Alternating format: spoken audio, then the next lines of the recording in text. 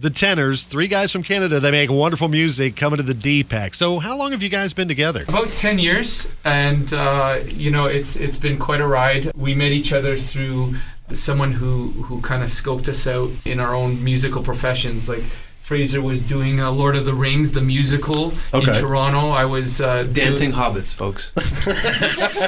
He steals a Dancing Hobbit. It's great. It's a whole midsection of our show. That's worth the price of admission right there. Right. I was with the Canadian Opera Company at the time and doing some operas in Italy, in Florence. And Cliff, he was doing a couple of things. He was a singer-songwriter and an actor. A lot of miming. Check out my really mind. Good at that. Could you do some of that right for us now? on the Ready? radio? Here we go. Ready? He's in a box. Look, he's in a box. Yeah. If only he was that so silent, it would be great. You can tell you guys are like best friends here. I mean, but you were actually kind of put together almost in that boy band formula kind of thing. But I would think that it works a little bit differently. 10 years later, here we are. We're very lucky, you know. It did take a minute to find sort of the right combination. We do see each other more than we see our families. So really? We've been around the world many times over, performed on 5 continents. We feel very, very lucky to do what we do. But no doubt, it's kind of an all or nothing thing, and we're all here for the long haul, and we're having a blast. Well, you guys sold out a year ago when you were here. I'm expecting this year's show to do the same. I mean, back when you were starting out, could you see that something magical was happening? Could you imagine being at this point now? Well, we dream about it, you know. Yeah. Our whole lives, we've all explored the possibilities of traveling the world and singing with our favorite artists and being able to do what we love, right? And so, you know, it's amazing still. And we keep pitching ourselves when you're performing for the Queen or the presidents, and you're like, wow, this is actually happening. Your dreams are coming true. So I think at least once a month there's a moment where we just sort of look and go, wow, this is an incredible moment. Let's enjoy every single day. Seems like your name was floated around for the Trump inauguration. Did you actually get asked to play that? Oh boy, the big question. You know, Get the juice here, ladies and gentlemen. That's right. You know, there might have been some interest, but We didn't have to really answer for ourselves. We were already booked. You got lucky. Yeah. Well, we you know, it's one of those things. If we have a prior commitment, and it was a big commitment. and over the years we performed for 4 presidents. We Right. performed at the Obama Christmas tree ceremony, and performed for Bush and Clinton in the past. Do you guys write separately and then bring the ideas to the others to try to figure out if it's going to work or not? Or do you guys get together and work on stuff together all at the same time? No, absolutely. It's 100% collaborative. Even when one person brings in a song, let's say they wrote a song, it's always brought to the table.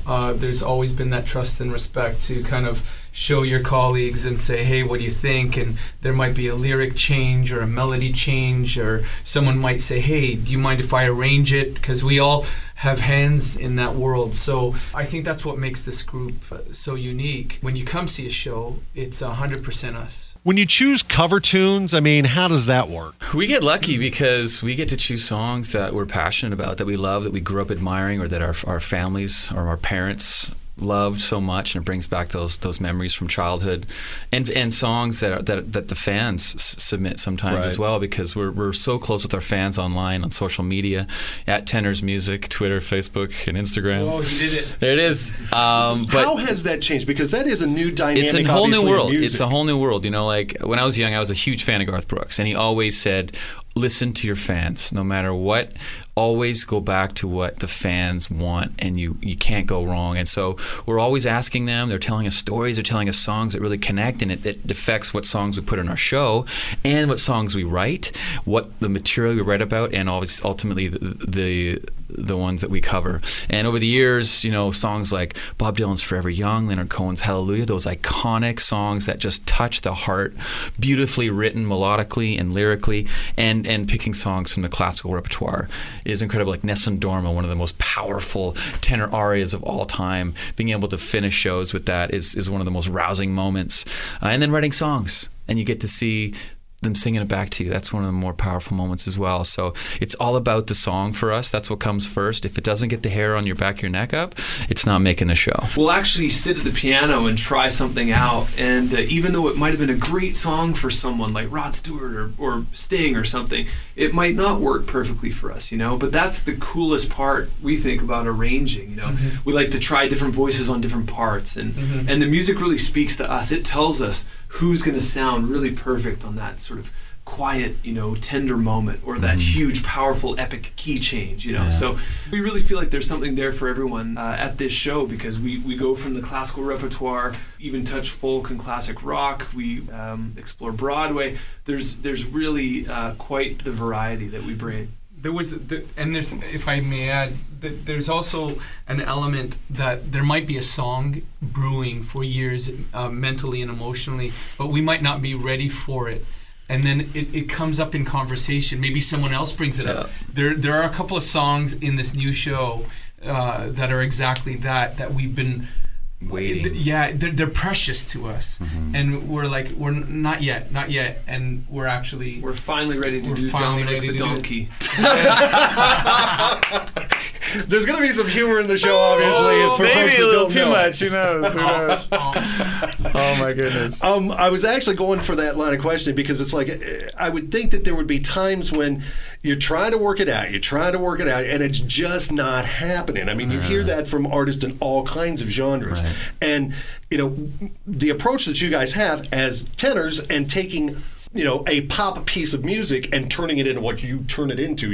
You craft it into this whole other thing. Yeah. What happens when it just falls flat? It just doesn't work. You don't give up on them? There's a messy edit room floor in our process, and that's okay, because it's all about that process and allowing a song to live with you for a while, and if it doesn't really hit you, it's okay to let it go, because there are so many beautiful songs out there, and so far we've been lucky because we have a great team around us that like if I'll come say with a song, Fraser's got to love it, Vic's got to love it, our manager's got to be touched by it, our label has to be moved. So there's so many opportunities, Bubba's got to love it. It goes through a lot of filters.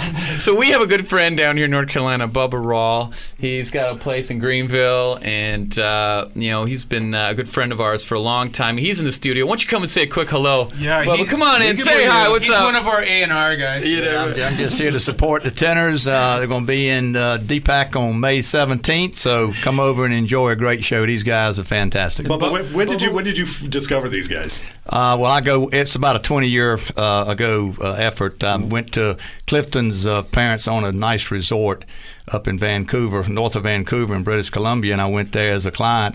Clifton was waiting on tables with pancakes and real Canadian bacon. There you go. That's right. You revealed his real job. And he had a musically inclined family, so we knew he'd end up somewhere with a great group, and that's just what happened. See, I knew if I brought him on, I'd get the behind-the-scenes stuff. You're not giving up. You got the truth, buddy. Maple syrup. Yeah. So anyway, plan on being in Durham on May 17th. Tickets on sale through dpacknc.com. Awesome. Before I let you guys go, you got to do something for us. I mean, we've been chatting, but we know you as singers. So, and I see you brought a guitar.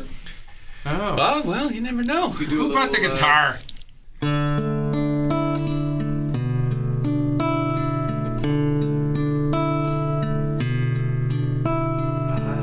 did my best. It wasn't much. Couldn't feel, so I tried to touch. I told the truth, I didn't come to fool you. Even though it all went wrong, stand before the Lord a song with nothing on my tongue but hallelujah. Hallelujah.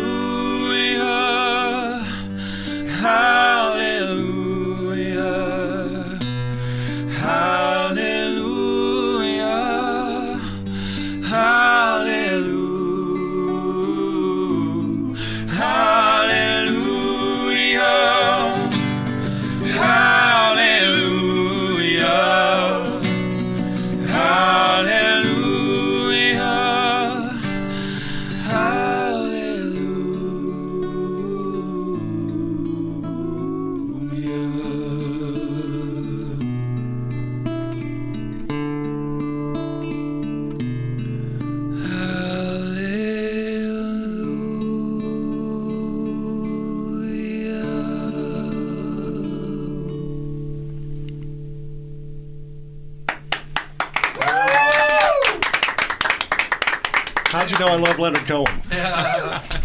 How different is it to do that song now that he's gone? It was a year of rediscovering who we are. You know, we had such a year of ups and downs. You know, Fraser had a baby, which was an amazing year. You know, we experienced, you know, one of our greatest singer-songwriters pass away, Leonard Cohen, this past year. And so when all these experiences just kind of, you know, add to our kind of library of emotion when we go to make music. So whenever we approach this song, for instance, there's so much more to put into it. So if anything, I think there's a lot of soul, which is fun. Like, our show is so jam-packed with different surprises. And at first it was a surprise on us. Like, a lot of this repertoire, we're like, really, we're going to do that? That's a legendary rock song, you know? But we tackled it, and it actually is an eye-opener, and we can't wait to perform it for people. Well, Clifton, Fraser, Victor, the Tenors at DPAC, May 17. Tickets on sale through dpacnc.com. Thanks, guys, for coming in, and thanks for that little treat there. You're welcome. Thank you you, for having sir. us.